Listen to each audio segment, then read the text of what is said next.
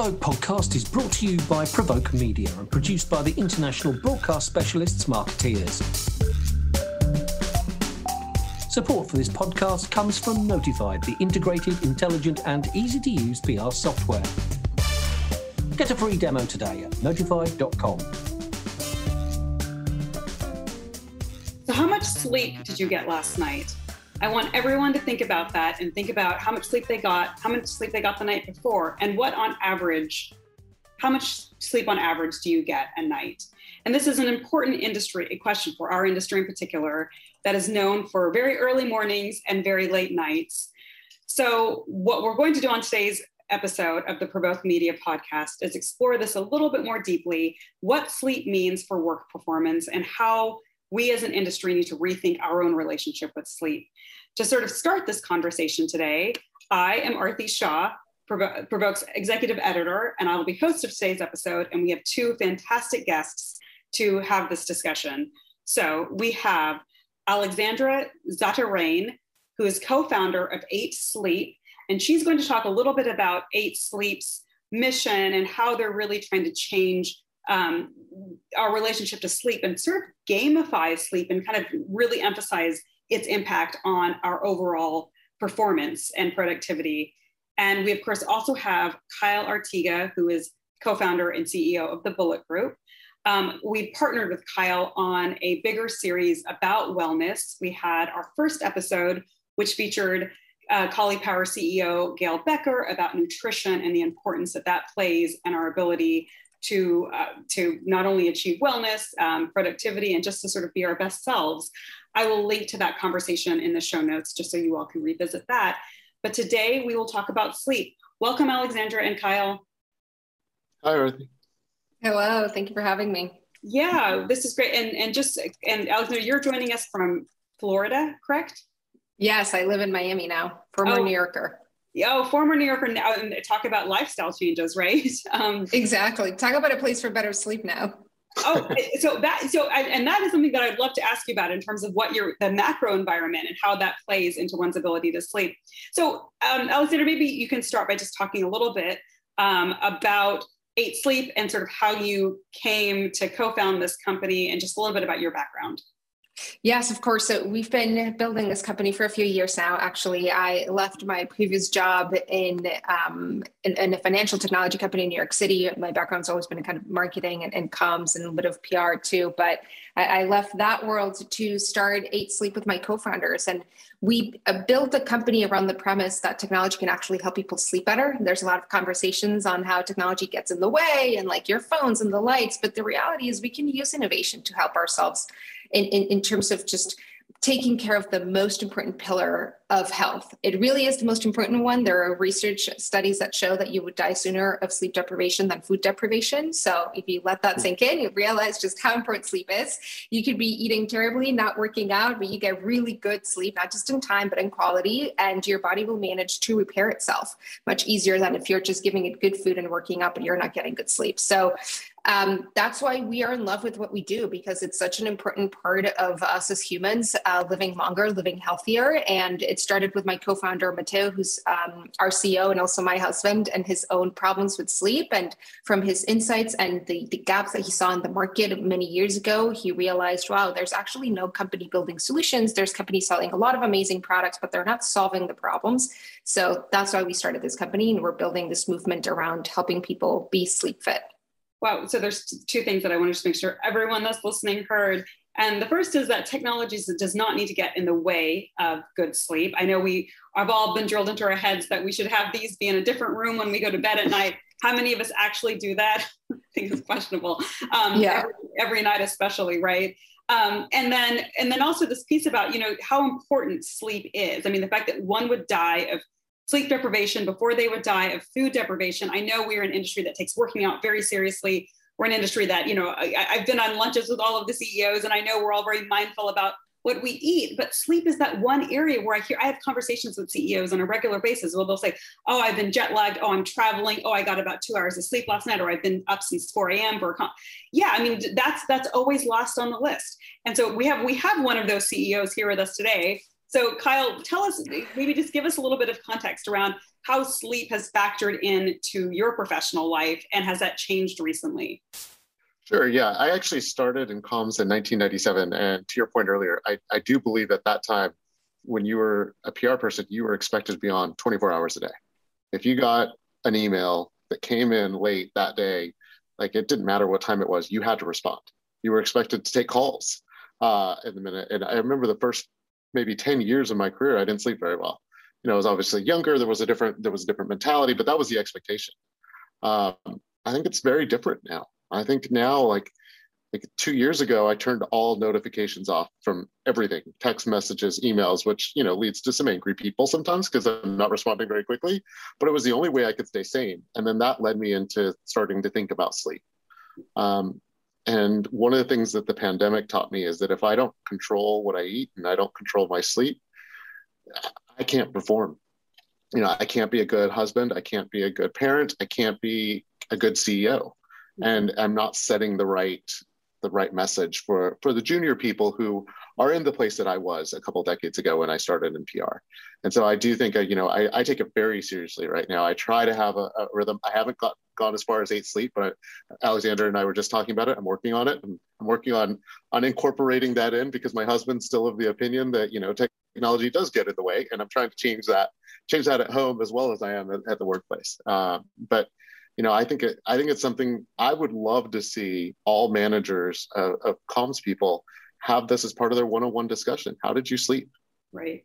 I'd like you to start talking about these types of issues. Well, and so this, maybe let's talk a little bit about that name, because Kyle, you sort of referenced sort of 8 sleep. I'm assuming that's a reference to 8 hours. And so tell me a little bit about the research that you all found, Alexandra. Is 8 hours optimal? Because for everybody, I'm sure you've had a zillion people say, well, I don't need 8 hours. I can get by on 6. Or to ask someone me in my 20s, I was convinced I only needed 4.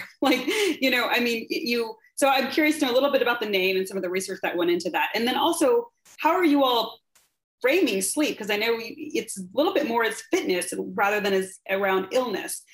So let's start with the name, and then we'll talk a little bit about how it's framed.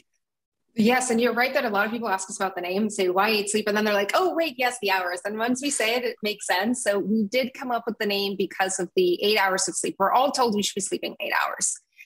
To your point of the research, right, the reality is the way that sleep has been studied so far has been on few subjects at a time, not necessarily those subjects representing the diversity of our population around the world. And also the way the studies have been conducted, it's either in an environment that's different from where you usually sleep. So they're taking you out of your normal environment, putting you in a sleep clinic to observe you, or they are pretending for you to journal through certain times of your day, how you slept, how you feel. And nowadays they're starting to incorporate some actual tracking technology to have more precise data when they run these studies at home.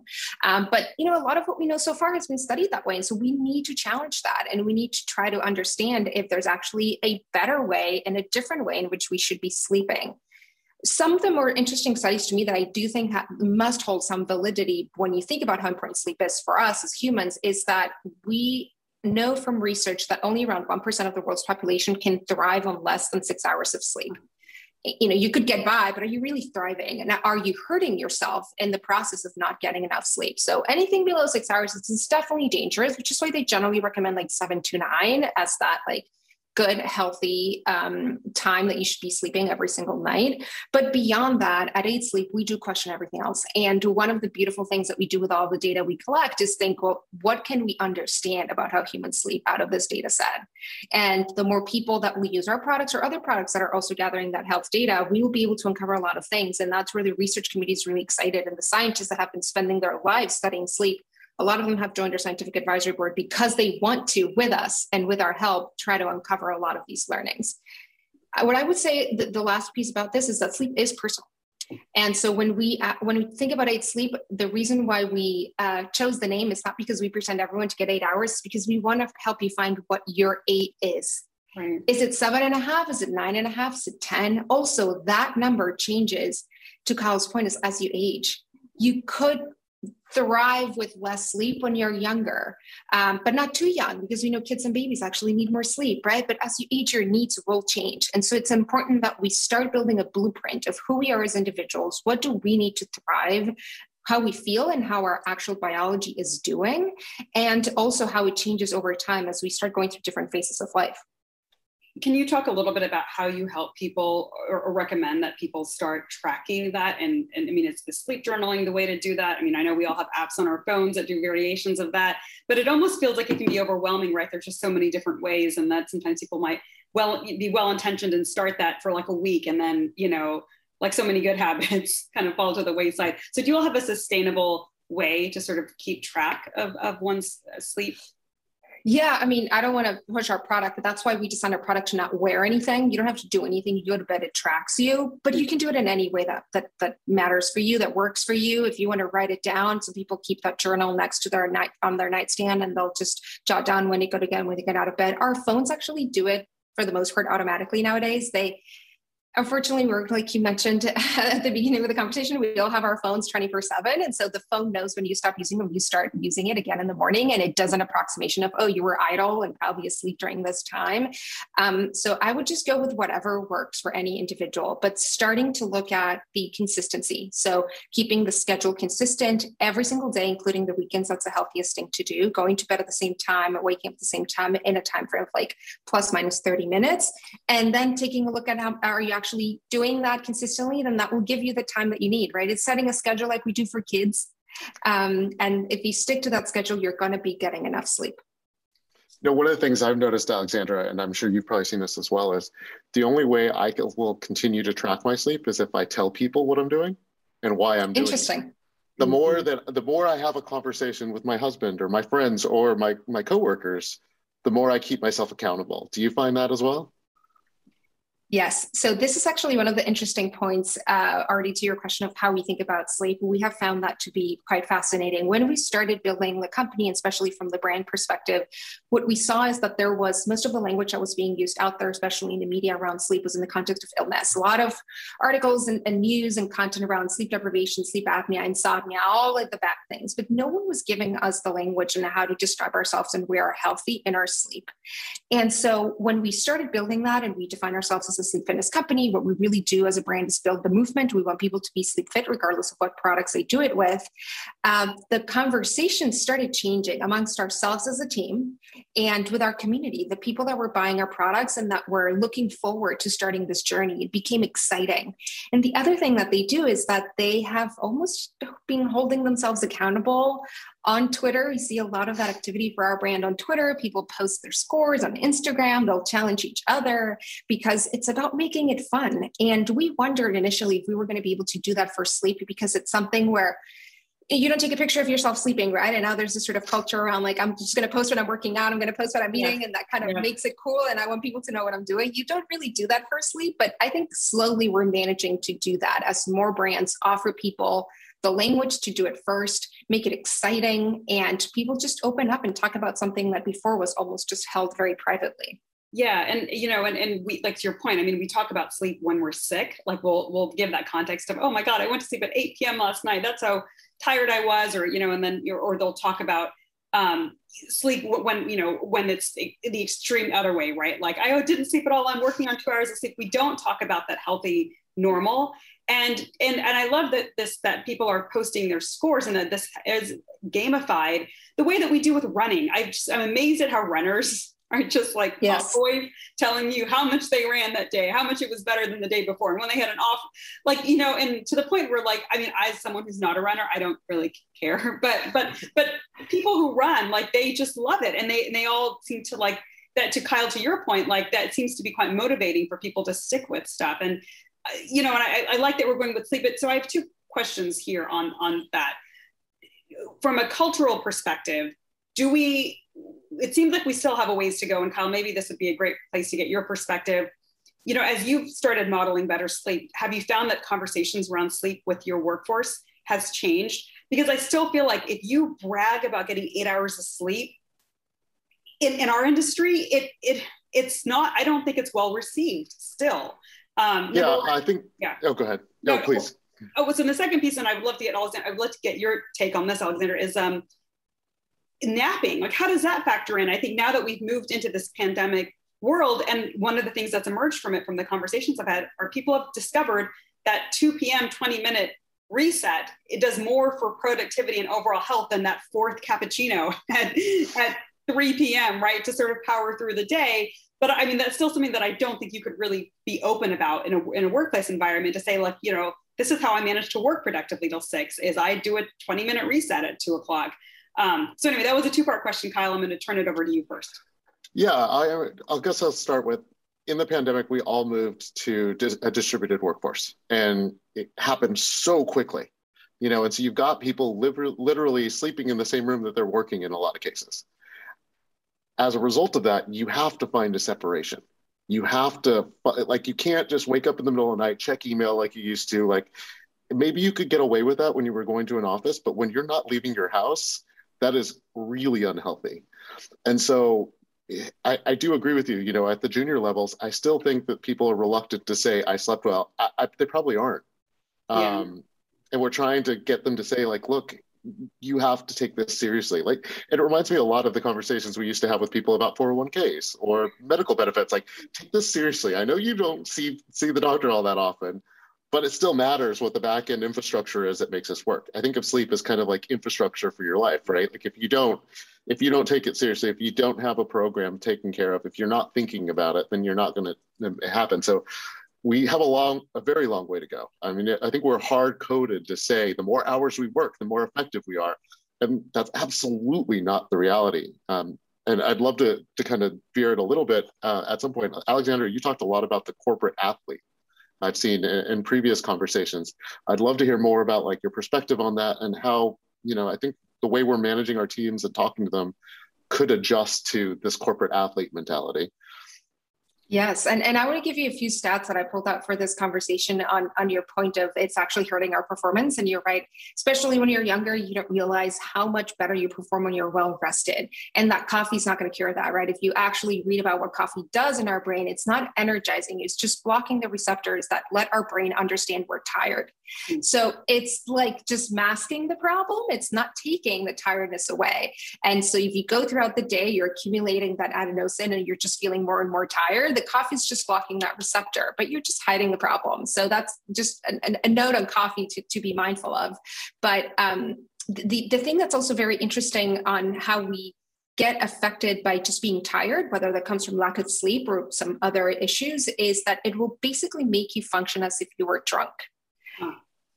None of us would be capable of doing the job at our highest level if we were drunk at work every single day, right? And I think we can all agree on that. And there's some stats that show that, you know, approximately if you were spending, you know, 17 hours awake and you were just constantly asked to, like, stay focused and work, and you had no breaks, no recovery time, more or less you start performing towards the end of that as if you had 2 glasses of wine. And if you do 24 hours awake, it's as if you had 4 glasses of wine. And we've all felt it. So I think we can relate to those situations. And what that means, you'll have impaired motor function, less alertness, your memory will start suffering. But then when you think of leaders too, and what leaders would want out of their teams, like the decision making, the ability to assess risk and the consequences of risk, creativity, which in the industry, in anything it comes in marketing and creative, right? It's like we need that side, the good ideas. That all gets impaired pretty quickly if you're tired at work. And I agree with you, Kyle, where, like, how we speak to our team and how we bring that into our core values makes a difference. It's something we did at 8 Sleep. We didn't do it very early on, but eventually we said, 2-3 years into the company, we said that we think this has to be a core value of ours. And we created one of our 8 corporate values, being that we have an athlete's mentality.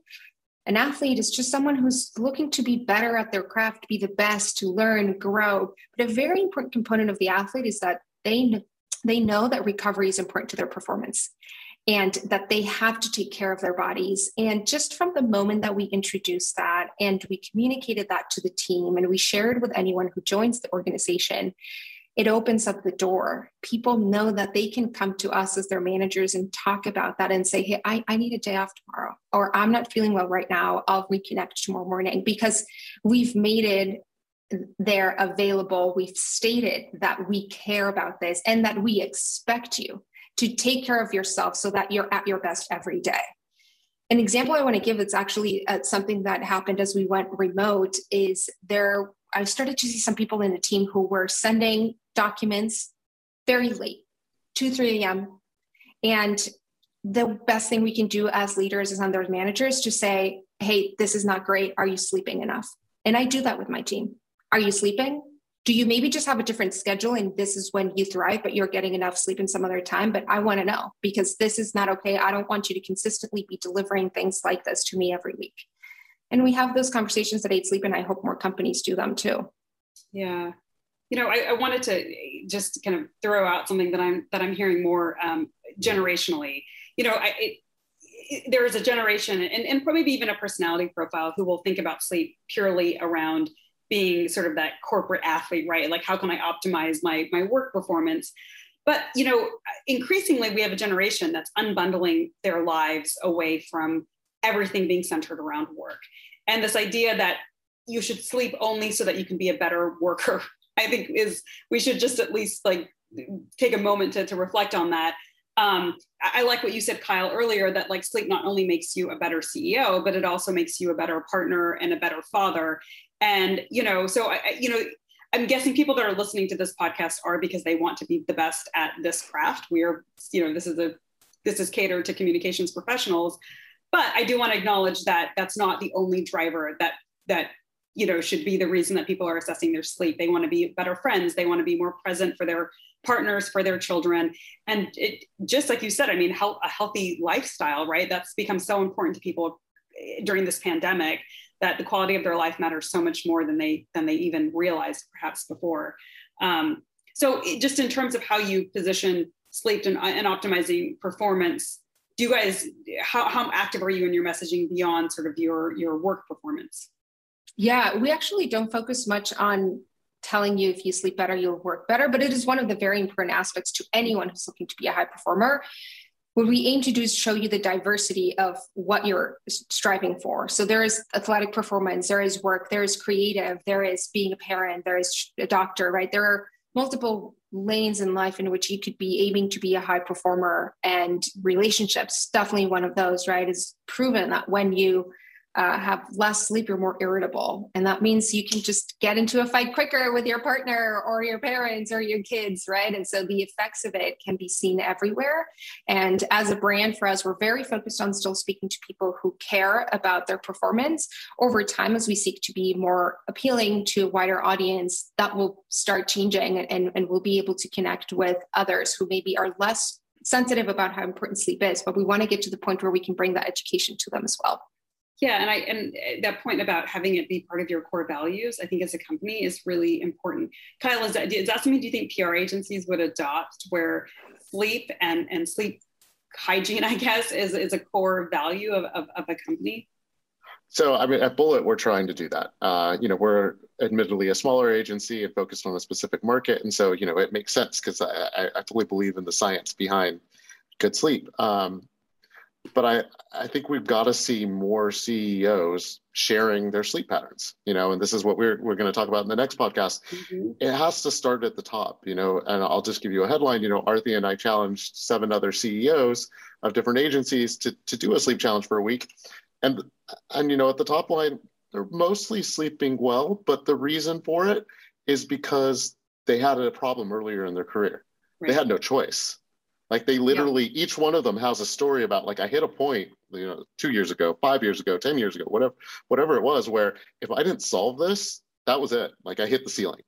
Yep. And I think sharing those stories and why they hit the ceiling and how this is all happening is a core part of this. And Arthi, you'll know this, Andy Prey just posted on LinkedIn just the other day, hey, I'm taking a month off. Yep. And I'm taking a month off because my staff isn't taking time off. And they said that's because we're not modeling good behavior. We have to do more of this. And we shouldn't be just telling our staffs. I think we should be putting on social media. We should be having these conversations with almost anyone that'll hear us, right? Because it'll hold us accountable. But yeah, will this become common core value for PR agencies? Probably not even in 5 years, but I'd like to see that it was. So Kyle, you previewed what I was going to end the show on, and that is just that right. We did a sleep challenge with 7 other CEOs, and Kyle and I will have a conversation. Maybe we'll invite one of the CEOs on, and maybe the 3 of us will have a discussion, sort of about sleep in our industry. But Alexandra, I want to turn it back to you for a moment before we close. And, what advice would you give, not to the CEOs, but to those mid-level professionals that really are struggling? And I ask that because I recently did I did a LinkedIn question around why people leave the agency world. And I got so many DMs from people. I mean, these anecdotes were horrifying. I mean, people were talking about how unless they did a 4 a.m. to 10 p.m. day, they could not get their work done. And they did. And it was interesting, Kyle, what I noticed was some of them said that they thought that the leadership enjoyed flexibility and had work-life balance. And they felt like it was pushed so far down, the workload was pushed so far down that you had mid-level to junior level people managing just unrealistic workloads, unrealistic client expectations. And, leadership was just saying yes, yes, yes, because they wanted to see the money come in. And then it was thrown up to the mid-level to junior level people to fulfill. And they were just like, they don't have news. They don't have a story. What are we supposed to do with this? So I guess my question is, like, for someone who's not senior in their career, like, what do you tell people on your team, mid-level, junior, that's realistic that they can apply to their lives today? Yeah, it's very challenging because I wish I was in a position to actually change their working environment. Mm-hmm. It is true, like the leadership has to understand that the longer that goes on, the less effective and the less happy people will be being a part of their team. So a few things I'd say is, first, for anyone who's looking for a new position, I know there's a lot of people switching jobs now and thinking of new places and opportunities. It is important to ask the question and say, what is really the culture like here? In the last week, what was work like? And also on the other end, for those of us who are hiring people, to be transparent and direct about it too, and say, here's what our normal period of the year looks like. But beware, if you're part of the 8 Sleep team during the holidays, this is what it's going to look like, right? And people need to sign on to the jobs that align with their values and their needs and where they're at in their lives. And we just have to start being more honest with each other as humans for that. If you already find yourself in this situation where it's like that terrible and you have so much work, probably the best suggestion I have is to try to make a clear case to your manager as to how that is hurting you and why you think you could still be successful if you had a different schedule and like were able to maybe do less things or take some time off. We build business cases for everything. Yeah. We need to start building those business cases for ourselves and for our health as well at work, because without us, any of us as part of a team, the company wouldn't be successful. So bring that case up to your manager and show them with as much data as you can and prove that you can be efficient and deliver on what they need, but you need to be able to work a bit differently. I think that transparency piece is so key, right? I mean, we need to have conversations up front and about, like you said, I mean, there can be a seasonality to work, right? You can say, look, this is a period in which, you may have to dial back a little bit in other areas of your life, but guess what? Like, we also have this period where, most people take their vacations and things like that. One of the things I noticed is it used to be, people always tell me, oh, summers used to be quiet and now they're so, and I always push back on that. I'm like, no, I intentionally slow my summers down. Like, I have a young child. I do think that fall tends to be so busy that, I don't see anything wrong in saying, you know what, July and August, I'm going to say no a lot more, because I know in September and October, it's going to be really hard to say no. I do think that people need to be just this always on badge of, like, I'm always busy. Like, I don't know. I just feel like, and we have a new generation, thankfully, that's pushing back on that. That's questioning, like, what's the utility of this? All right, well, I know you have to go. So I want to wrap up, but is there any closing thoughts, Alexandra? Because I know Kyle and I are going to continue this conversation on another day, but I want to at least give you a chance to give any closing thoughts that you want to leave our audience with. Yeah, I'm excited to hear the conversations happening. That's always a first step. Have all of us talk about it more openly, share our stats, share our schedules, share what is working for us, not just in sleep, but work-life balance, productivity, what gets you in the flow, what makes you perform. Our teams want to hear that. They want to learn from us and from each other. Let's have those open conversations as part of our organization. So I'm very excited that we had a chance to talk about it today. Yes, well, thank you so much. And is there any resources for folks that do want more information around not only your product, but also some of the research that you all are promoting? Where should they go? Yeah, they can find on our website, 8sleep.com, or find us on Twitter, or find me on Twitter. That's where we're most active, and we're always happy to engage directly. Great, great. And Kyle, as you said, you and I are going to meet again, and we're going to talk about the sleep study, which, yes, I was pleasantly surprised. The CEOs actually got a decent amount of sleep. And to your point, Kyle, most of them it's because they hit a point in their lives where they realized they couldn't keep functioning the way they were. And our goal here is to help people realize that point earlier and rectify that situation before they've done any damage or done more damage. So thank you again, both of you, and I look forward to continuing this conversation soon. We'll be back soon with another episode.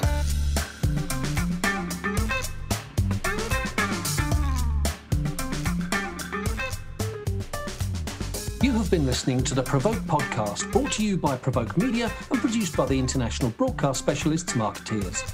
Support for this podcast comes from Notified, the integrated, intelligent and easy-to-use PR software. Get a free demo today at notified.com.